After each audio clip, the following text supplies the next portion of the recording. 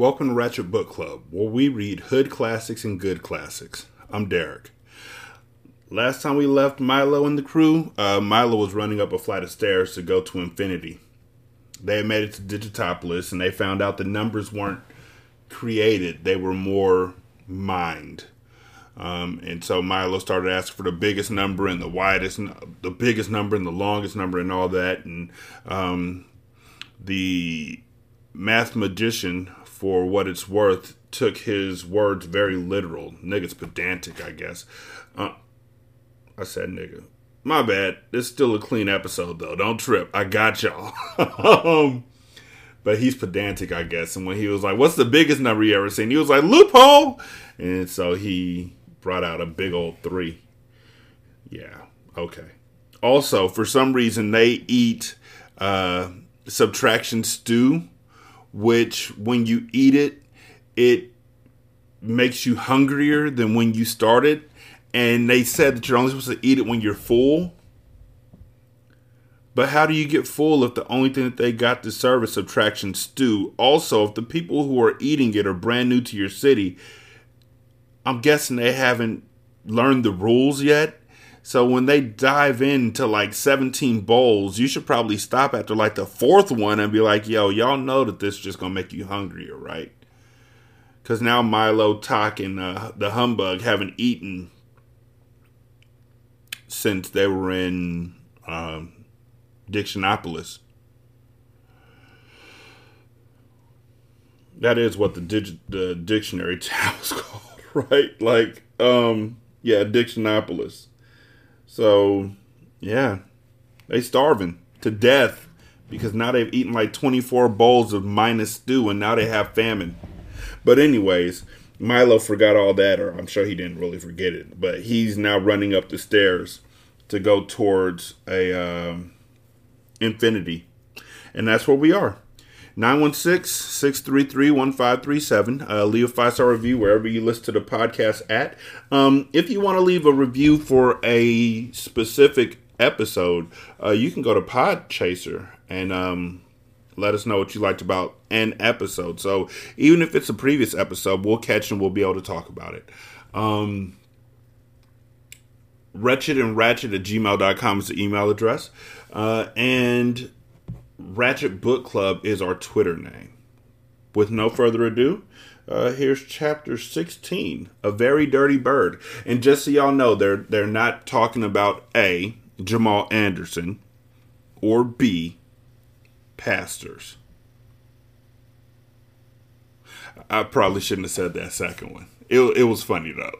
But, you know, there's people who are like, oh, it's still clean, though. All right, let's go. Up he went, very quickly at first, then more slowly, then in a little while, even more slowly than that. And finally, after many minutes of climbing up the endless stairway, one weary foot was barely able to follow the other. Milo suddenly realized that with all his effort, he was no closer to the top than when he began, and not a great deal further from the bottom. But he struggled on for a while longer, until at last, completely exhausted, he collapsed onto one of the steps. I should have known it, he mumbled, resting his tired legs and filling his lungs with air. This is just like the line that goes on forever, and I'll never get there. You wouldn't like it much anyway, someone gently replied. Infinity is a dreadfully poor place. They can never manage to make ends meet. Milo looked up, with his head still resting heavily in his hand. He was becoming quite accustomed to being addressed at the oddest times, in the oddest places, by the oddest people. And this time he was not at all disappointed. Standing next to him on the step was exactly one half of a small child who had been divided neatly from top to bottom. Pardon me for staring, said Milo, after he had been staring for some time, but I've never seen half a child before. It's 0.58, to be precise, replied the child from the left side of his mouth, which happened to be the only side of his mouth. I beg your pardon, said Milo. It's 0.58, he repeated. It's a little bit more than a half. Have you always been that way?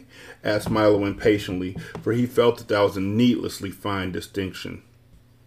My goodness, no, the child assured him. A few years ago I was just .42, and believe me, that was terribly inconvenient. What is the rest of your family like? Said Milo, this time a bit more sympathetically. Oh, we're just the average family, he said thoughtfully. Mother, father, and 2.58 children. And, as I explained, I'm the .58. It must be rather odd being only a part of a person, Milo remarked. Not at all, said the child.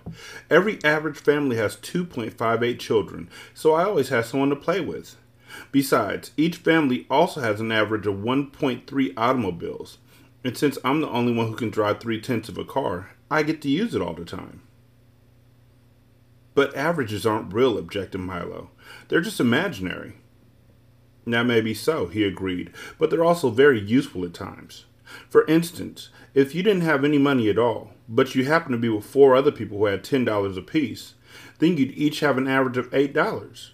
Isn't that right? I guess so, said Milo weakly. And this is just me jumping in. That's wrong. 'Cause if you're with me and I have $20,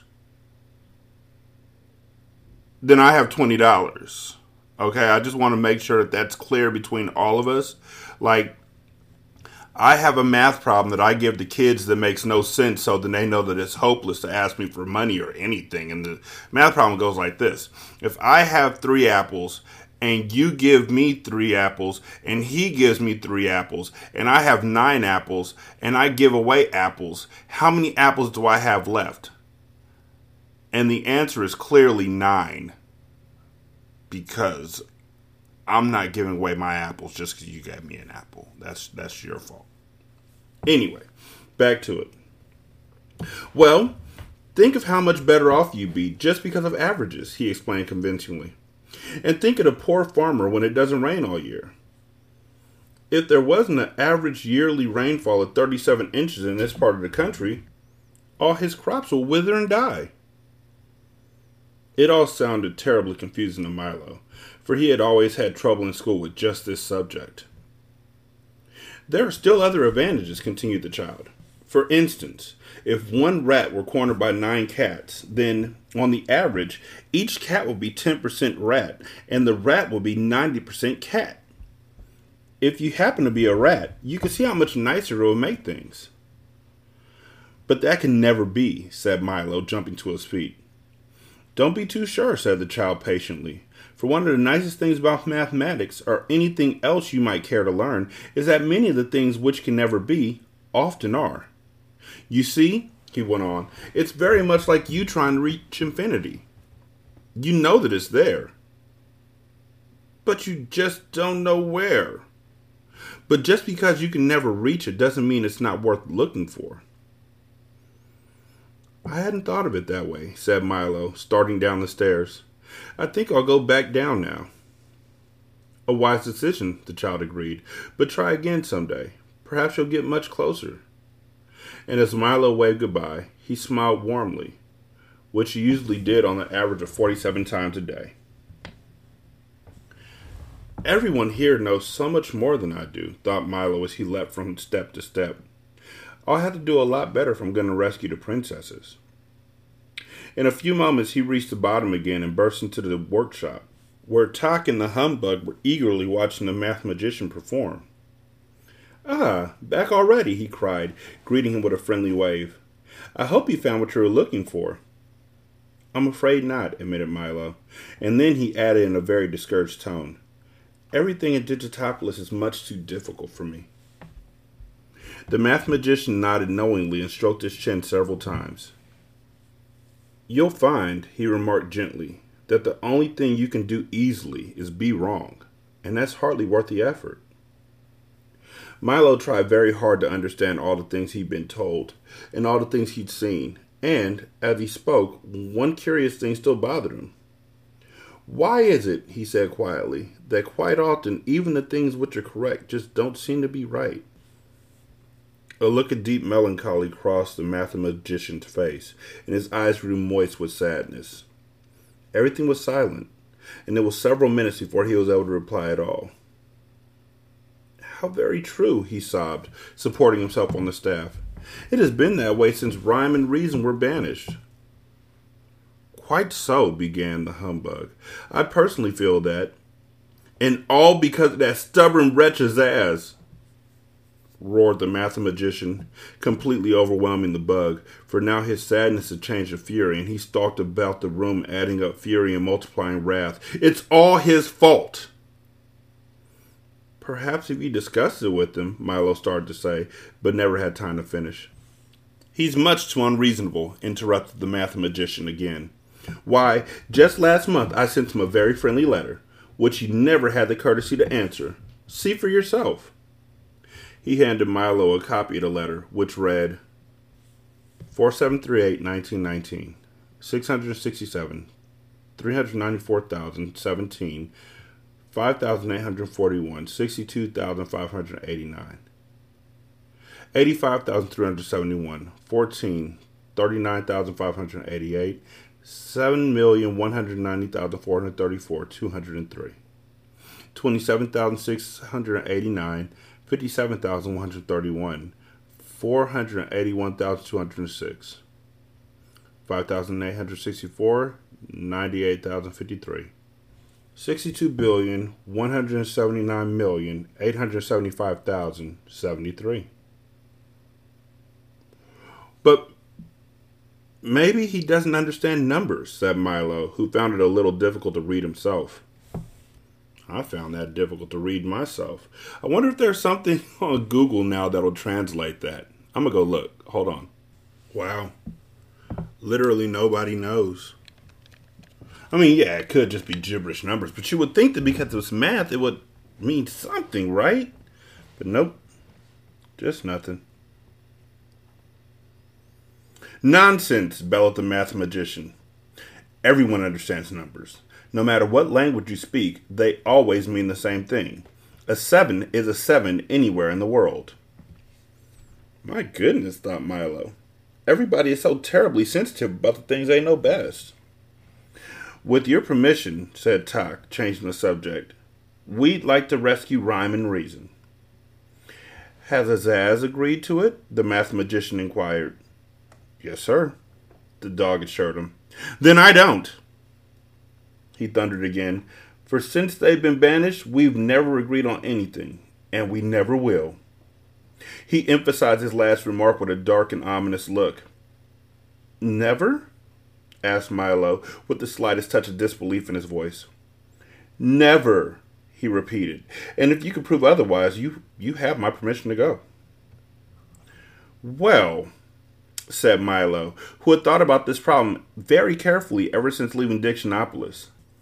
Well, said Milo, who had thought about this problem very carefully ever since leaving Dictionopolis. Then with whatever Azaz agrees, you disagree. Correct, said the mathematician with a tolerant smile. And with whatever Azaz disagrees, you agree. Also correct, yawned the mathematician, nonchalantly cleaning his fingernails with the point of his staff. Then each of you agrees that he will disagree with whatever each of you agrees with, said Milo triumphantly. And if you both disagree with the same thing, then aren't you really in agreement? I've been tricked, cried the mathematician helplessly, for no matter how he figured, it still came out the same way. Splendid effort, commented the humbug jovially. Exactly the way I would have done it. And now may we go? Added Tak. The mathematician accepted his defeat with grace, nodded weakly, and then drew the three travelers to his side. It's a long and dangerous journey, he began softly, and a furrow of concern creased his forehead. Long before you find them, the demons will know you're there. Watch for them well, he emphasized, for when they appear, it might be too late. The humbug shuddered down to his shoes, and Milo felt the tips of his fingers suddenly grow cold. But there's one problem even more serious than that, he whispered ominously.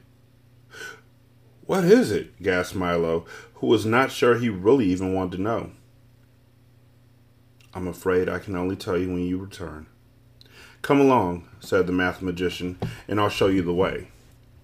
And, simply by carrying the three, he transported them all to the very edge of Digitopolis.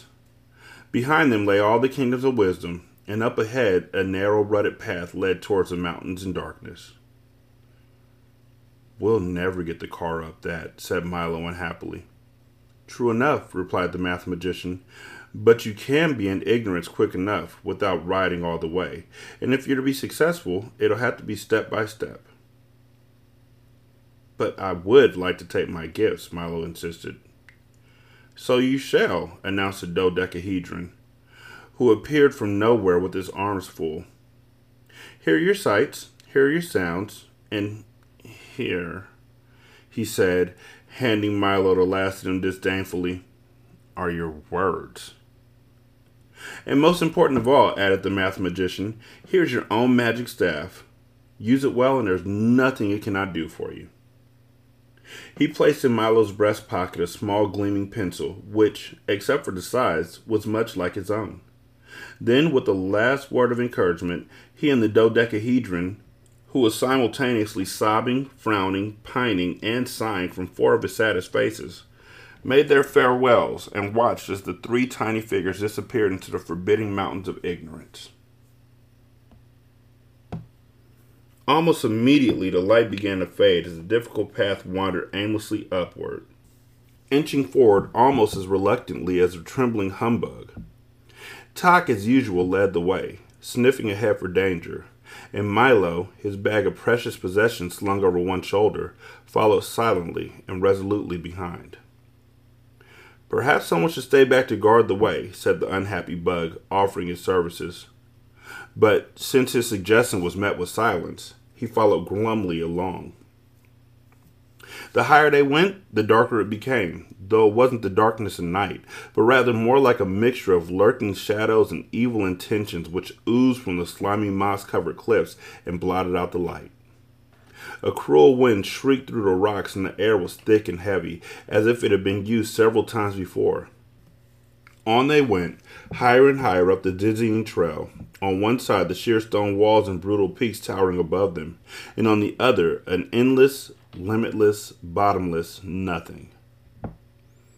I can hardly see a thing, taking hold of Tok's tail as a sticky mist engulfed the moon.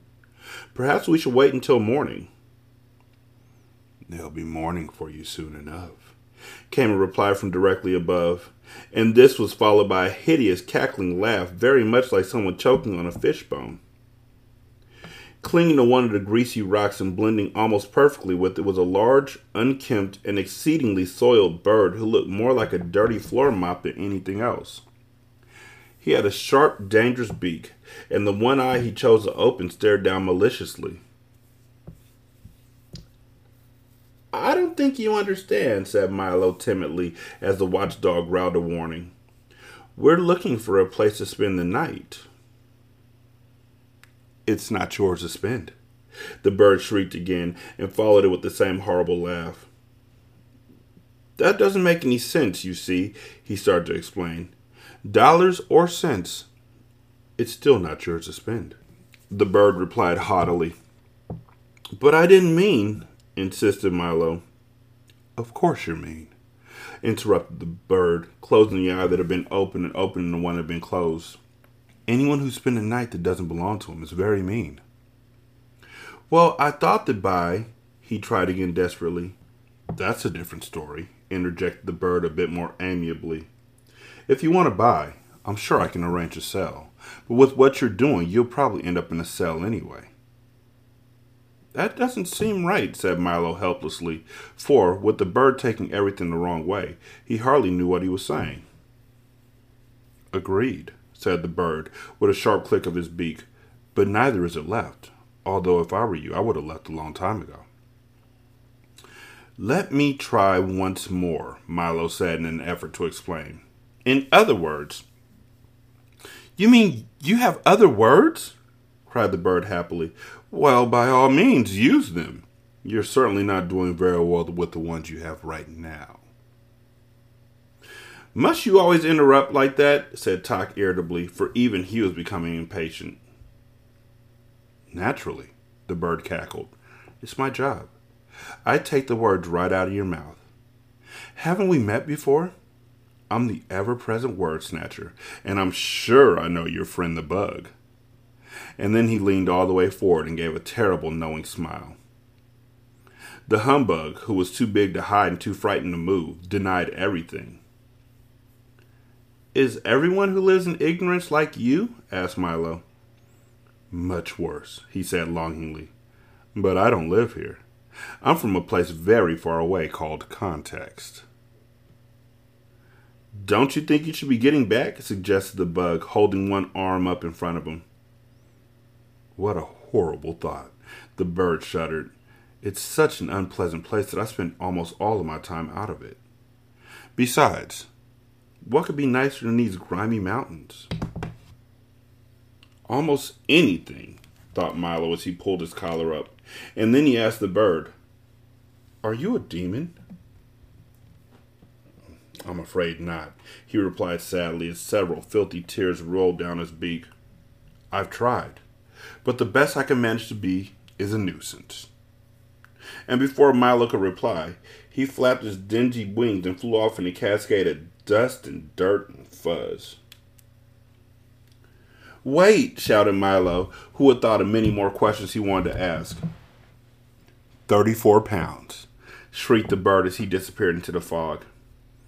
He was certainly no help, said Milo after they had been walking again for some time. And that's why I drove him off, cried the humbug, fiercely brandishing his cane. Now, let's find the demons. That might be sooner than you think, remarked Tok, looking back at the suddenly trembling bug, and the trail turned again and continued to climb. In a few minutes they had reached the crest, only to find that beyond it lay another one even longer, and beyond that several more, whose tops were lost in the swirling darkness. For a short stretch the path became broad and flat, and just ahead, leaning comfortably against a dead tree, stood a very elegant-looking gentleman. He was beautifully dressed in a dark suit with a well-pressed shirt and tie. His shoes were polished, his nails were clean, his hat was well brushed, and a white handkerchief adorned his breast pocket. But his expression was somewhat blank. In fact, it was completely blank, for he had neither eyes, nose, nor mouth. Hello, little boy, he said, amiably shaking Milo by the hand. And how's the faithful dog? He inquired, giving Tok 2 or 3 strong and friendly pats. And who's this handsome creature? He asked, tipping his hat to the very pleased humbug. I'm so happy to see you all. What a pleasant surprise to meet somebody so nice, they all thought, and especially here. I wonder if you could spare me a little of your time, he inquired politely, and help with a few small jobs. Why, of course, said the humbug cheerfully. Gladly, added Tok. Yes, indeed, said Milo, who wondered for just a moment how it was possible for somebody so agreeable to have a face with no features at all. Splendid, he said happily, for there are just 3 tasks. Firstly, I would like to move this pile from here to there, he explained, pointing to an enormous mound of fine sand. But I'm afraid that all I have are these tiny tweezers. And he gave them to Milo, who immediately began transporting one grain at a time. Secondly, I'd like to empty this well and fill the other, but I have no bucket, so he had to use this eyedropper. And he handed it to Tok, who undertook at once to carry 1 drop at a time from well to well. And lastly, I must dig a hole through this cliff, and here's a needle to dig it. The eager humbug quickly set to work picking at the solid granite wall. When they had all been safely started, the very pleasant man returned to the tree and, leaning against it once more, continued to stare vacantly down the trail, while Milo, Tok, and the humbug worked hour after hour after hour after hour after hour after hour after hour after hour after hour after hour after hour after hour after hour after hour after hour after hour after hour. Chapter 17. Unwelcoming Committee. The humbug whistled gaily at his work, for he was never as happy as when he had a job which required no thinking at all. After what seemed like days, he had dug a hole scarcely enough for his thumb. Tock shuffled steadily back and forth with the dropper in his teeth, but the full well was almost as full as when he began, and Milo's new pile of sand was hardly a pile at all. "How very strange," said Milo, without stopping for a moment. "I've been working steadily all this time, and I don't feel the slightest bit tired or hungry. I could go right on the same way forever." "Perhaps you will," the man agreed with a yawn, or at least it sounded like a yawn. "Well, I wish I knew how long it was going to take," Milo whispered as the dog went by again. "Why not use your magic staff and find out?" replied Tock as clearly as anyone could with an eyedropper in his mouth. Milo took the shiny pencil from his pocket and quickly calculated that, at the rate they were working, it would take each of them 837 years to finish. "Pardon me," he said, tugging at the man's sleeve and holding the sheet of figures up for him to see, "but it's going to take 837 years to do these jobs." "Is that so?" said the man, without even turning around. "Well, then you better get on with it then." "But it hardly seems worthwhile," said Milo softly. "Worthwhile?" the man roared indignantly. "All I meant was that perhaps it isn't too important," Milo repeated, trying not to be impolite. "Well, of course it's not important," he snarled angrily. "I wouldn't have asked you to do it if I thought it was important." And now, as he turned to face them, he didn't seem quite so pleasant. "Then why bother?" asked Tock, whose alarm suddenly began to ring. "Because, my young friends," he muttered sourly, "what could be more important than doing unimportant things? If you stop to do enough of them, you'll never get to where you're going." He punctuated his last remark with a villainous laugh. "Then you must," gasped Milo. "Quite correct," he shrieked triumphantly. "I am the terrible Trivium, demon of petty tasks and worthless jobs, ogre of wasted effort, and monster of habit." The humbug dropped his needle and stared in disbelief while Milo and Top began to back away slowly. "Don't try and leave," he ordered with a menacing sweep of his arm, "for there's so very much to do, and you still have over 800 years to go on the first job." "But why only do unimportant things?" asked Milo, who suddenly remembered how much time he spent each day doing them. "Think of all the trouble it saves," the man explained, and his face looked as if he'd be grinning an evil grin, if he could grin at all. "If you only do the easy and useless jobs, you'll never have to worry about the important ones, which are so difficult. You just won't have the time, for there's always something to do to keep you from doing what you should really be doing. And if it weren't for that dreadful magic staff, you'd never know how much time you were wasting." As he spoke, he tiptoed slowly towards them with his arms outstretched and continued to whisper in a soft, deceitful voice. "Now do come and stay with me. We'll have so much fun together. There are things to fill and things to empty, things to take away and things to bring back, things to pick up and things to put down. And besides all that, we have pencils to sharpen, holes to dig, nails to straighten, stamps to lick, and ever so much more. Why, if you stay here, you'll never have to think again.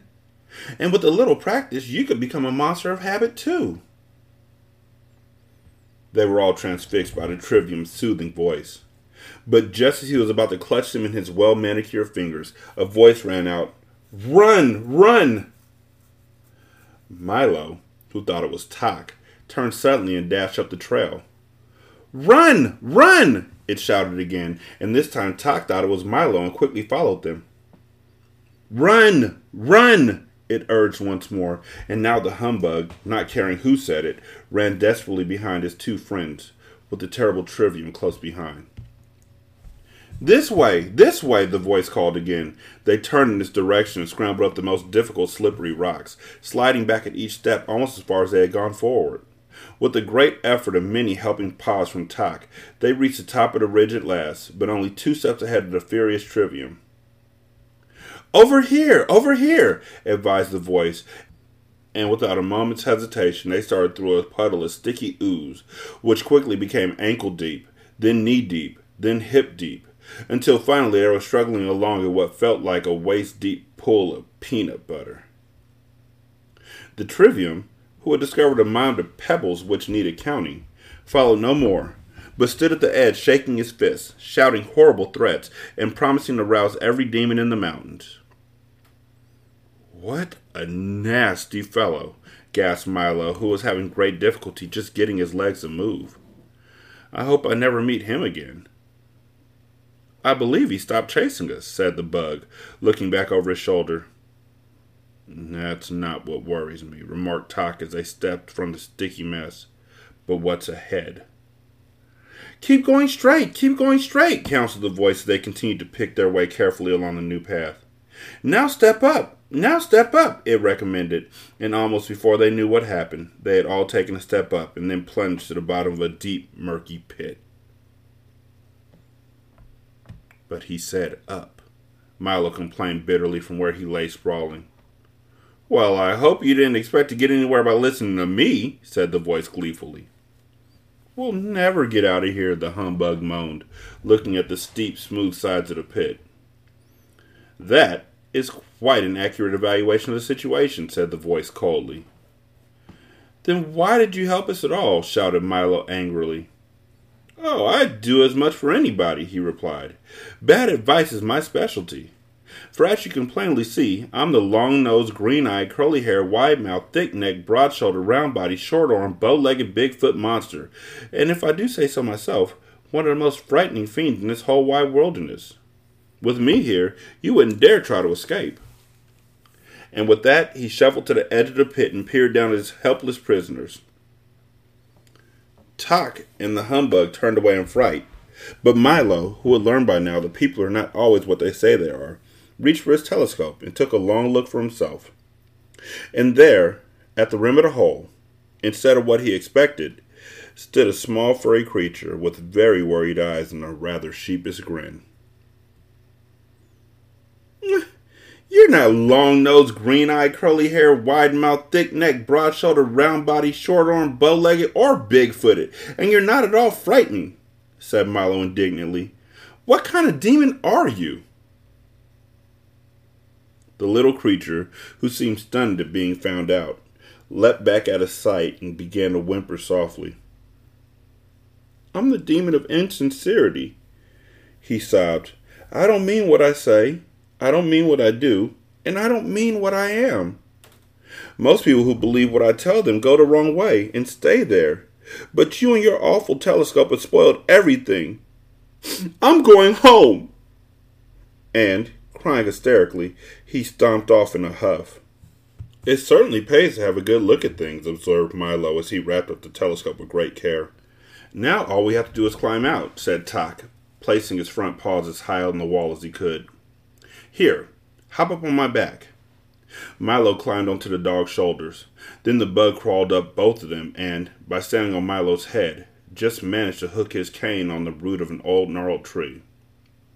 With loud complaints, he hung on doggedly until the two others had climbed out over him and pulled him up, somewhat dazed and discouraged. "I'll lead the way for a while," he said, brushing himself off. "Follow me and we'll stay out of trouble." He guided them along one of 5 narrow ledges, all of which led to a grooved and rutted plateau. They stopped for a moment to rest and make plans, but before they had done either, the whole mountain trembled violently and, with a sudden lurch, rose high in the air, carrying them along with it. For, quite accidentally, they had stepped into the callous hand of the gelatinous giant. "And what have we here?" he roared, looking curiously at the tiny figures huddled in his palm and licking his lips. He was an incredible size, even sitting down, with long, unkempt hair, bulging eyes, and a shape hardly worth speaking of. He looked, in fact, very much like a colossal bowl of jelly, without the bowl. "How dare you disturb my nap?" he bellowed furiously, and the force of his hot breath tumbled them over in his hand. "We're terribly sorry," said Milo meekly when he untangled himself. "But you look just like part of the mountain." Naturally, the giant replied in a more normal voice, but even this was like an explosion. I have no shape of my own, so I try to be just like whatever I'm near. In the mountains, I'm a lofty peak. On the beach, a broad sandbar. In the forest, a towering oak. And sometimes in the city, I'm a very handsome 12-story apartment house. I just hate to be conspicuous. It's really not safe, you know. Then he looked at them again with hungry eyes and wondered how well they'd taste. You look much too big to be afraid of anything, said Milo quickly, for the giant had already begun to open his mouth wide. I'm not, he said with a slight shiver that ran all over his gelatinous body. I'm afraid of everything. That's why I'm so ferocious. If the others found out, I'd just die. Now do be quiet while I eat my breakfast. He raised his hand toward his gaping mouth, and the humbug shut his eyes tightly and clasped both hands over his head. Then aren't you really a fearful demon? Milo asked desperately, on the assumption that the giant had been brought up well enough to not talk with a mouthful. Well, approximately, yes, he replied, lowering his arm to the vast relief of the bug. That is, comparatively, no. What I mean is, relatively, maybe. In other words, roughly, perhaps. What does everybody else think? There, you see, he said peevishly, I'm even afraid to make a positive statement. So please stop asking questions before I lose my appetite altogether. Then he raised his arm again and prepared to swallow the three of them with one gulp. Why don't you help us rescue Rhyme and Reason? Then maybe things will get better, shouted Milo again. This time almost too late, for in another instant they would have all been gone. Oh, I wouldn't do that, said the giant thoughtfully, lowering his arm once again. I mean, why not leave well enough alone? That is, it'll never work. I wouldn't take a chance. In other words, let's keep things as they are. Changes are so frightening. As he spoke, he began to look a bit ill. Maybe I'll just eat one of you, he remarked unhappily, and save the rest for later. I don't feel very well. I have a better idea, said Milo. You do? Interrupted the giant, losing any desire to eat at all. If it's one thing I can't swallow, it's ideas. They're so hard to digest.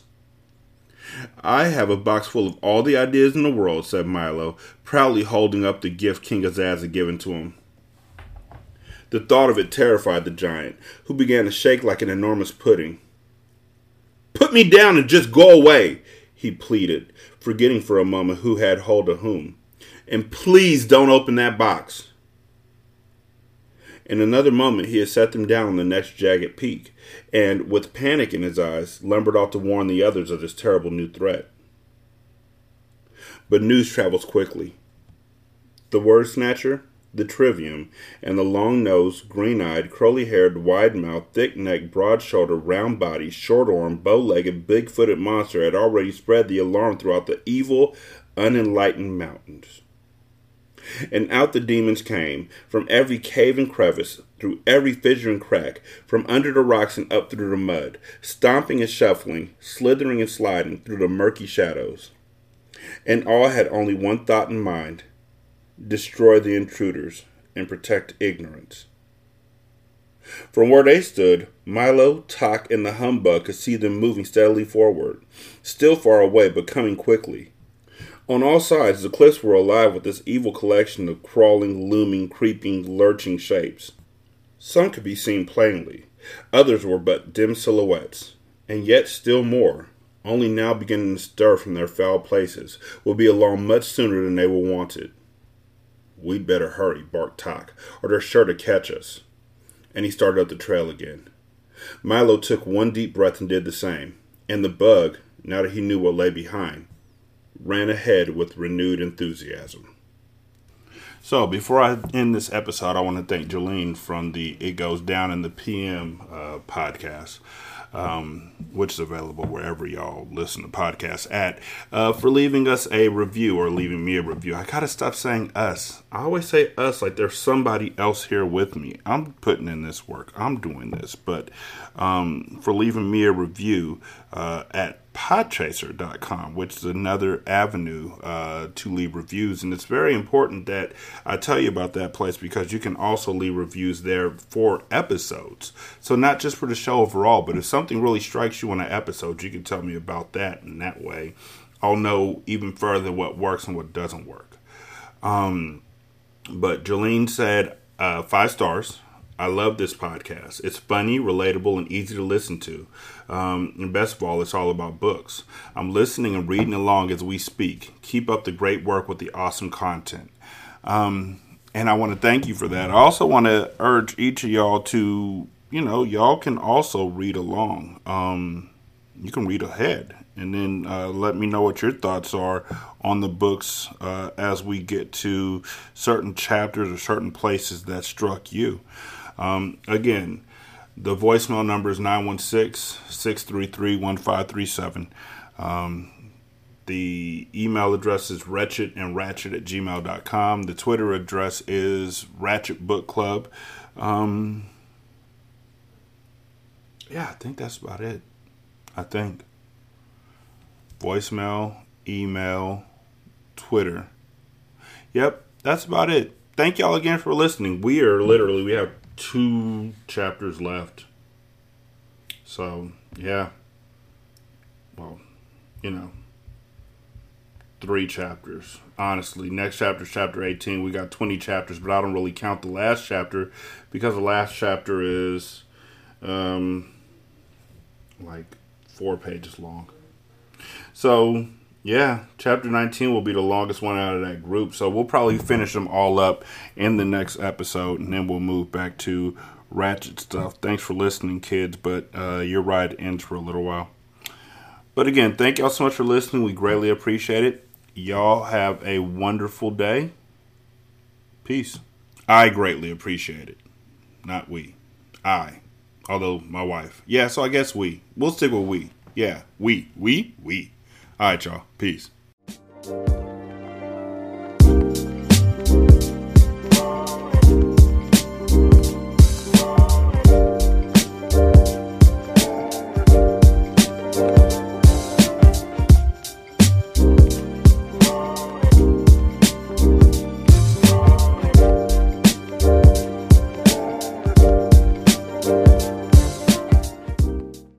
The intro and outro to Ratchet Book Club is by That Kid Garan, and it's called Goodbyes.